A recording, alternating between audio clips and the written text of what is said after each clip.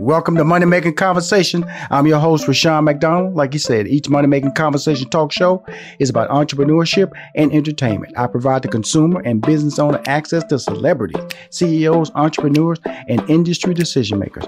I recognize that we all have different definitions of success. For some, it's a sizable paycheck. Mine is helping people wake up and inspiring them to accomplish their goals and living their very best lives through their passion. And that's what this show is all about. I want you to stop tripping over small challenges and prepare to rise above bigger obstacles that life is going to present you. The Money Making Conversation interviews provide relatable information to the listener about career and financial planning, entrepreneurship, motivation, leadership, overcoming the odds, and how to live a balanced life. My next guest is on the phone. On a daily basis about business and life and sports, he is the man.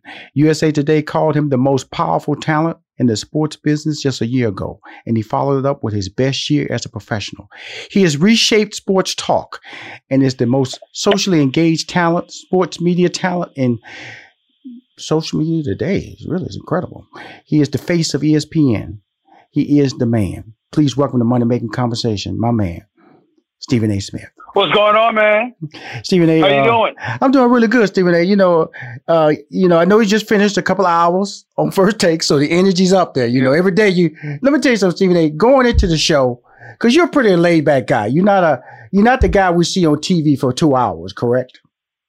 No, not the guy you see on, for 2 hours. I know how to wind down and relax and be a little mellow. I pace myself and conserve my energy for when it's time. I'm very big on that.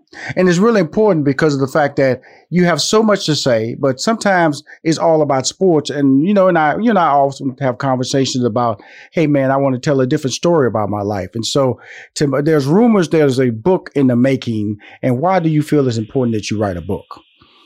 Well, I think there's a lot of people that, talk about me and they have a lot of things to say, but there are a lot of things that I don't talk about on television or radio. There's a lot of things that I don't get into, particularly as extensively as I would get into it, and as it pertains to a book. So, people have been on me. You're one of those people that have been all over me about writing a book for years and years and years. And so I finally, once this coronavirus kicked in, and obviously the sports world and the world overall has been brought to a halt, it's given me an opportunity to reflect. And whereas a lot of people are going through some hard times, all of us are to some degree. It's an incredible adjustment that we all have to make.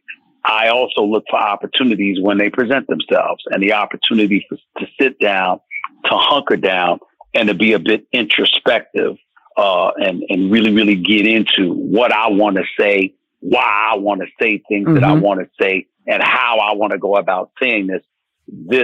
This coronavirus situation has afforded me the opportunity to be more introspective than I've ever been. And as a result, instead of thinking about the hustle and bustle that exists in the real world, it's allowed me to step back, be a bit introverted, and come out swinging when it's time. Right. Really the thing that I always enjoyed when I talk to you is about giving 100%. And you understand the role of the employer and the employee. And you always promote employees giving 100% to their employees. Explain to us exactly what you mean by that.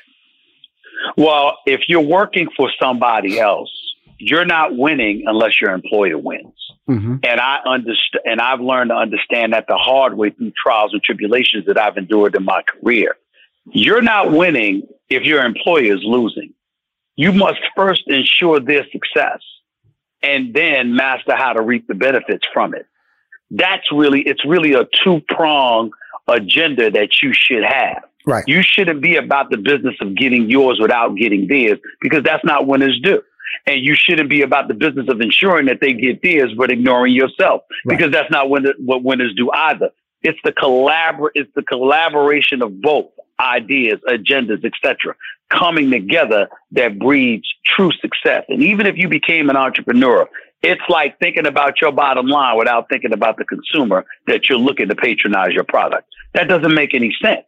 You can't possibly win as an entrepreneur if you're not giving the consumer what they covet, because in the end, you're not going to have any kind of sustained success because you paid attention to your needs instead of paying attention to the needs of others.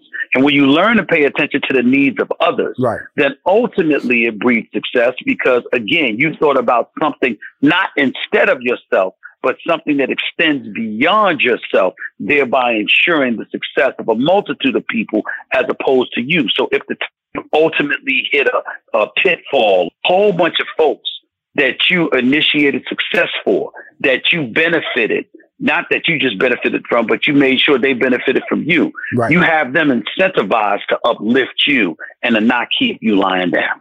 Well, that means that basically, even in because we always think about it, you know, from an employee, 40 hours a week, I go do my time, and you're saying, hey, do your time. If you do more than your time, you give 100%, then it benefits the employer, which means that that company can sustain itself longer, which means there may be raises, maybe promotions available. But if you run and giving 50, 75%, then who is that benefit? It's not going to benefit you. That's basically what you're saying. And that's one of the important reasons why I always promote a career instead of a job. Because a job is doing what you have to do to sustain or elevate your quality of life, but a career is doing what you want to do. And it just so happens to do those things as well. And the reason why the career is important is because the job is when you punch in a clock. You're looking at how much time you have to dedicate to this particular task at hand. And the days are longer and the hours are longer. And just your plight of your responsibilities are far more arduous and cumbersome. As a result of that, you can't possibly be given a full-fledged effort because you're operating devoid of enthusiasm. But when you're doing the things that you want to do, you're not paying as much attention to the clock, the time, the commitment that is required because you're enjoying what you're doing. And therefore, it becomes almost effortless. And as a result, you're not thinking about the 8 hours or the 9 hours that you have to put in. There's sometimes you might put in 60, 70 hours a week without even scratching it, without even batting an eye because you're doing something that you enjoy. And when I find people, people can sit up there and say, okay, he's got some success and, he's earned a little cash now and all of this other stuff. But I swear to you, Rushion, the number one thing that has people envious or jealous of me and my career that I have encountered is that they know I enjoy my work. Right. They can't say the same in a lot of situations about themselves. It's not the success I reap. It's the fact that when I've got to bust my tail and work hours upon hours a day, it doesn't seem to faze me. The sacrifices that I have to make, it doesn't seem to faze me. It's not that it's literally true where certain things will faze you. That time, you can get tired, you can get sleepy, you might be sick, whatever the case may be. But overall, by and large, I'm living a good life. It's not because of the money I make. It's because of the enjoyment that I get from earning my money first. And then obviously the money comes after. It really amazing me that, when I look at your brand, and I've watched you, we've known each other a long time. And we've been both part of personal ups and downs in each other's career and supported each other in both instances. So what makes you so popular now, Stephen A? What made it pop? What made you explosive and, you drop a video, goes viral on Twitter, your likes and your followers explode on Instagram. Cause the Instagram account, you just started an Instagram account like 2 years ago, right? It wasn't that long ago. Yep. It's almost 3 million. Well, first of all, you would know because you're the one that convinced me to start it. That's number one. Number two, you would know a lot about my career because you were there to help me when I was down and out, which is why I brought you on as my business manager because you're somebody I can trust. Number three, to answer the question directly, I think people know I'm not a book artist. That I mean what I say and I say what I mean and they know it. And as a result, I'm trustworthy. It doesn't mean that I'm going to be right 100% of the time or devoid of making mistakes or anything like that. It means that people know I don't lollygag. I put forth a full-fledged effort. I strive to be great at whatever I choose to do. I'm relentless in my pursuit of it. And more importantly than anything else, whatever I perceive as my truth based on the information that I have acquired, people know and trust that I'm going to give it to them. I don't let them down in that regard. Even on the rare occasions when I've been wrong, people see me say, I was wrong. Right. Period. Mm-hmm. There's no excuses. This is what it is. And so when you've encountered somebody in this day and age full of BS, when you see people around here full of BS, double talking, trying to take shortcuts and basically implement a Cliff Notes version of things in their life. And then you encounter somebody whose resume and whose persona tells you I'm about anything but shortcuts. And I'm going to be as real and as authentic as I possibly can be. I think the number one ingredient to my success is that people trust me to be exactly who the hell I say I am. And they can appreciate that. That is absolutely the truth. I have not been, Stephen, I'm trying to do this interview, man, like I don't really know you. I'm trying to get some questions out there. You have to tell everybody about our little business together, man. I'm just trying to keep, what I'm not going to do, and I've always been big about that. Listen, there are people, do you realize there are people in my business, in radio and in television? There are people who have, for example, radio shows. Right. Mm-hmm. And they have partners, but their name is on the radio show and not the partner. Right. Mm-hmm. Stuff like that. Right. Mm-hmm. I don't operate that way. Mm-hmm. I'm very, very, very big on giving people credit who deserve credit. Mm-hmm. People are shy. I was doing an interview with my colleague, Dan Levitard at ESPN just last week. And I was talking about folks and Mel Kiper Jr. was on the air with me the other day. And I was talking about how he's forgotten more football than I know. Yes, or Dan Levitard was one of the people that spearheaded the way for people like myself to further into this business. And they don't want to hear stuff like that because, they're humble dudes, very accomplished, but they're embarrassed to some degree by the praise. I give it to them anyway because I know I'm humble. And I want to make sure to remind people I didn't get here alone. And I'm not going to stay here on top because I intend to be on top for a long time. I'm not going to stay here alone. Right. The people who help me, I'm going to carry right along with me because that's how I roll. Cool. We'll be back with more of Stephen A. Smith and got some interesting conversation because him and I getting some arguments on a regular basis about sports, TV, everything. Because he think you know as much as I know. And that's questionable at times. Well, I do know. I know more than you do about sports. We're right back. More Money Making Conversations. Hi, this is Rushion McDonald, and you're listening to Money Making Conversations. Stephen A. Smith is my guest. Stephen A., Wendy Williams show. You taped it a couple of weeks ago.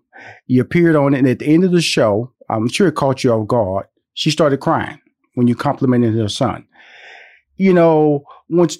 Did that catch you off? What was your reaction to that? I'm sure it was a good reaction, but it caught me off. It caught me off guard. I really, really appreciated. What I consider to be a very authentic reaction on her part, because regardless of what she's going through in her life or what she's going through in her life at a particular moment, first of all, she is a great talent, and number two, she has always pledged and has displayed an undying devotion to her son. I know her son is a fan of mine, that he's a sports fan. And he's already, a couple of times I met him once or twice. He was incredibly kind. And plus he's a young kid on the come up that has a promising life ahead of him because of the life his mama has provided for him. And so I just wanted to pay, she was kind enough to have me on her show. And I wanted to take the opportunity to pay tribute to her as a mom by just showing her son some love, because if you know anything about mamas, it's very, very important to them that their children receive some love. And so he deserves it.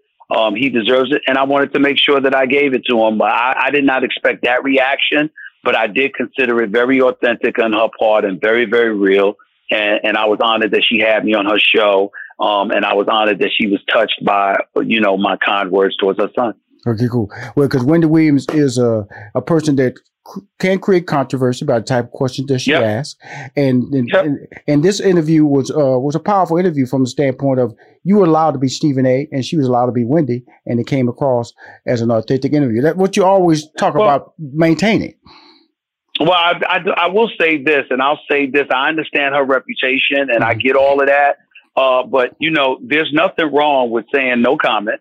There's nothing wrong with saying, I'm not going there. Right. And if necessary, none of your business. Right. And so she didn't take me to that point, but as she took me to that point, I'm perfectly capable of saying, I'm not broaching certain subjects about my personal life or anything like that. Right. I was glad that she didn't do it, but if she had done it, it would not have surprised me because that's part of her show. Right. And in fairness to her, it's not like she's blindsiding you with it. That's her show. Right. That's who she is. And if you come on her show, you know, it's not like folks didn't know. And a lot of times hosts get discredited and maligned for being who they are. People knew exactly what they were walking into, chose to walk into it anyway, and didn't want to blame her. I'm not down with that at all. I knew what the interview was going to be about. She was very honest and forthcoming about what the subject matter was going to be. She stayed true to that. And I respect and I appreciate, rather, the level of respect that she showed me, and I'm thankful for it. Cool. Now let's get into a little basketball here. The Last Dance is out there in a documented series. There was a 10 series. 10 part series. Rolling. Now Shaq did 3 straight championship with the Lakers. Rolled in on the debate, and you saying that Shaq's Lakers, that's with Kobe. Yep. Couldn't do anything with the Bulls and MJ and Scottie. Not with the Bulls in their prime. No way on earth. They would have got destroyed. Okay, cool. Let's just break that down. So you had Shaq. Who's going to hold Shaq? Well, first of all, nobody's going to hold Shaq, but Shaq was going to hold himself at the free throw line because he was shooting about 50%. So free throws alone were one thing. You have to also take into account that Chicago had at least a 3, sometimes a 4-headed monster. Right. Why does that matter with the big boys? Because they had 24 fouls to give. So in other words, you could have fouled Shaq all day long and he'd have just missed free throws. Kobe wasn't yet in his prime. He was a young, tremendous talent, but he hadn't really honed in his skill as a superb basketball player and the second greatest point or off guard in the history of basketball until later on, not before that particular moment in time. Number 4, Michael Jordan was not only a prolific scorer, averaging 30 a game and 33 per game in the postseason, and not even you remember Michael Jordan averaged 1.73 point shots per game in his career. So he averaged over 30 a game shooting 2-pointers.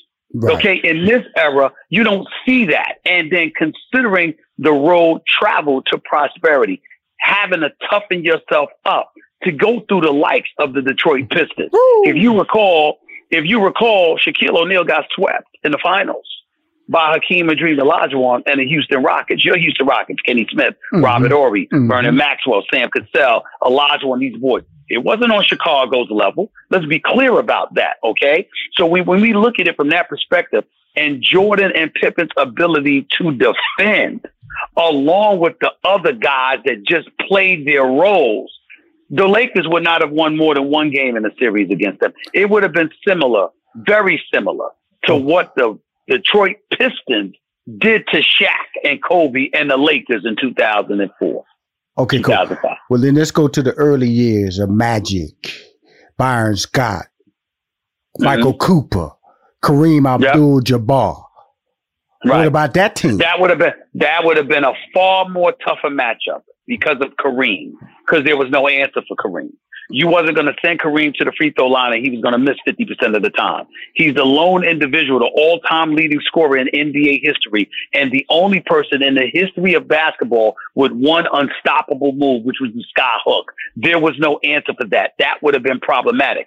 Here's what I can tell you. That fast break that you saw for the Los Angeles Lakers, that would not have happened against the Bulls. Because Scottie Pippen, remember that even though Magic was younger and it wasn't 1991. In 1991, the key to that series after Chicago had lost game 1 to the Lakers was that Scottie Pippen picked up on Magic 94 feet. No one did that to Magic. Right. And if you recall, part of Magic's greatness was that Magic was 6'9". So he could look over opposing point guards to run an offense and to make those phenomenal passes that he made. With Pippen in front of his face, he would not have been able to do that.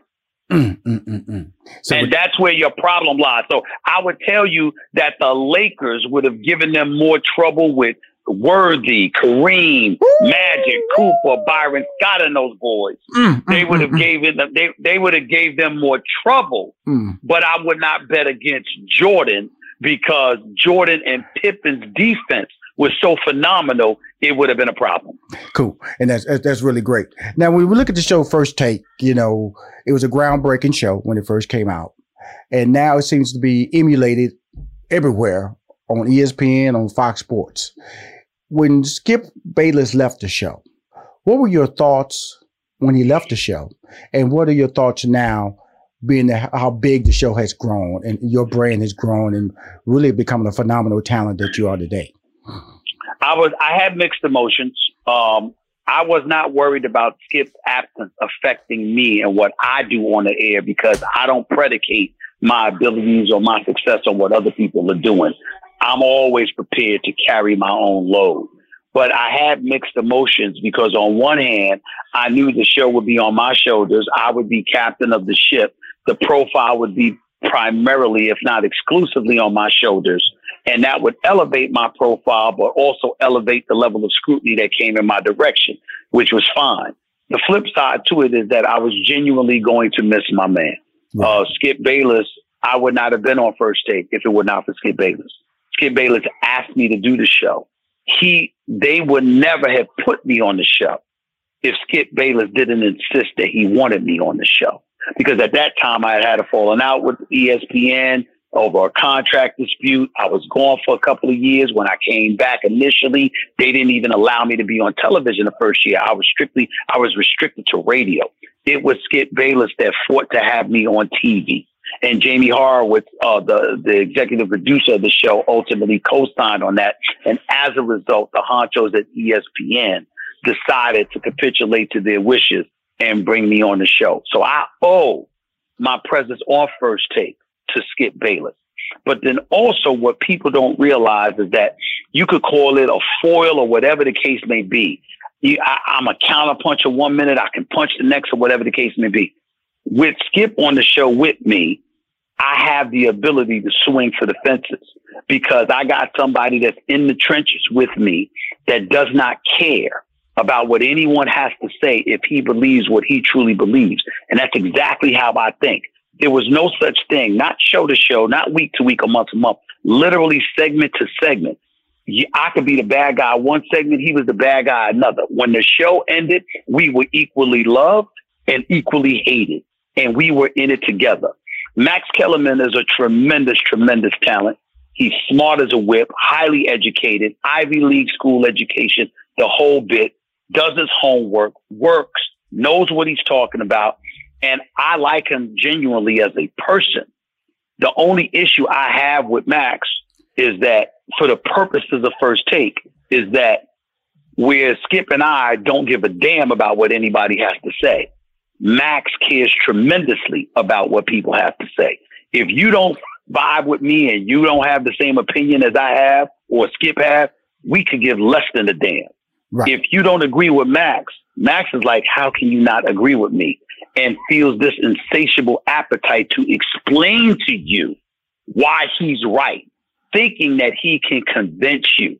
Skip and I don't care to convince you. I think that makes for an ideal mix. It's not better or worse or anything, but it's an ideal mix that I don't believe can be duplicated. And that's why he will always be my brother. We will always be tight because I would not be where I am today if it were not for First Take. And there would have been no First Take for me if Skip, remember, he didn't sign off on it. He pushed for it. Mm-hmm. He insisted on it and asked me to do it. I didn't want to do it. He asked me to do it. First Take and Stephen A. Smith is all about Skip Bayless. Congratulations. Stephen A., Game of Thrones ended last year amidst a lot of controversy. Everybody hated the ending, and I didn't like the ending either. So you can put me in, everybody hated. You can put me in that club. Put me in that club. Mm-hmm. Homeland. We talk about this show a lot. Claire Danes is the star of the show. Yep, she's phenomenal. Phenomenal. Now the finale happened, and I'm gonna tell you this. It was a couple of times in the show that I almost turned it off because I was frustrated by the direction it was taking the lead character, Claire. But in the end, I thought it was a fantastic finale. Your thoughts? So did I. I thought the ending was phenomenal because you looked at what happened and her betrayal. I know without even asking you when you wanted to change the channel, her willingness to, do that to Saul and ultimately compromising him. The thing about it is this. When you think about Saul and what he has done for her and what he has meant to her, for her to betray him that way, although it was to prevent a war, right, and prevent millions of people from dying, and in the same breath, it still disgusted you that she would do that to him. But for it to end with her sending him that note, letting him know, I'm spying for you now. I've replaced your asset in Russia. I thought that was a phenomenal ending, and it left room, obviously, for Homeland to come back. The end it's not the end after all. Wow, if that was like a brilliant writer move. I was like, I didn't see that coming. It was like, it was a couple episodes when Saul said that, she is the most single-minded person I've ever met in my life. And they carried that through the final episodes when she's on a mission, the bigger picture. Right. Do I have a minute to give you an analogy? Absolutely. The ending was so profound for me, not just because of that, but because of her sitting next to her boyfriend, who was the Russian spy, and smiling and laughing, but also the smirk that came over Saul's face at the end. And what I compare that to, if you ever remember the movie The Kingdom with Jamie Foxx, and and it's a phenomenal movie, and Jamie Foxx was phenomenal in it. He tells the former girl for Alias, he tells her, they said, what did you say to her after her boyfriend had gotten killed early in the movie? Jamie Foxx said, I said we're going to kill them all. Yes. And then the little boy in the Middle East who watched his grandfather killed by Jamie Foxx and them, his mother asked him, what did your grandfather say to you? And the grandfather said to me, we're going to kill them. Worry not, my son. We're going to kill them all. And then it ends with the boy frowning and looking into the camera and looking mad and evil as hell, showing you that the conflict between us and the Middle East is not going anywhere. And his face said it all. That was what Homeland was like last night. It was powerful. It was a great ending. It was a great, like I said, you know me, man. I was looking at the show, man. I was struggling. I said, I cannot believe this, man. I cannot believe. And I hung in there, Stevie. And I went, great ending. Great ending. If you're a fan of the show, it's definitely something I'm gonna watch twice, maybe 3 times, because it's that great storytelling you can't pass up. Stephen A., thank you for coming on my show. Thank you for coming on my show. All right, my man. We talk later. All right, my brother. Talk to you later. Yep. If you want to hear more Money Making Conversation interviews, go to moneymakingconversation.com. I'm Rushion McDonald. I'm your host.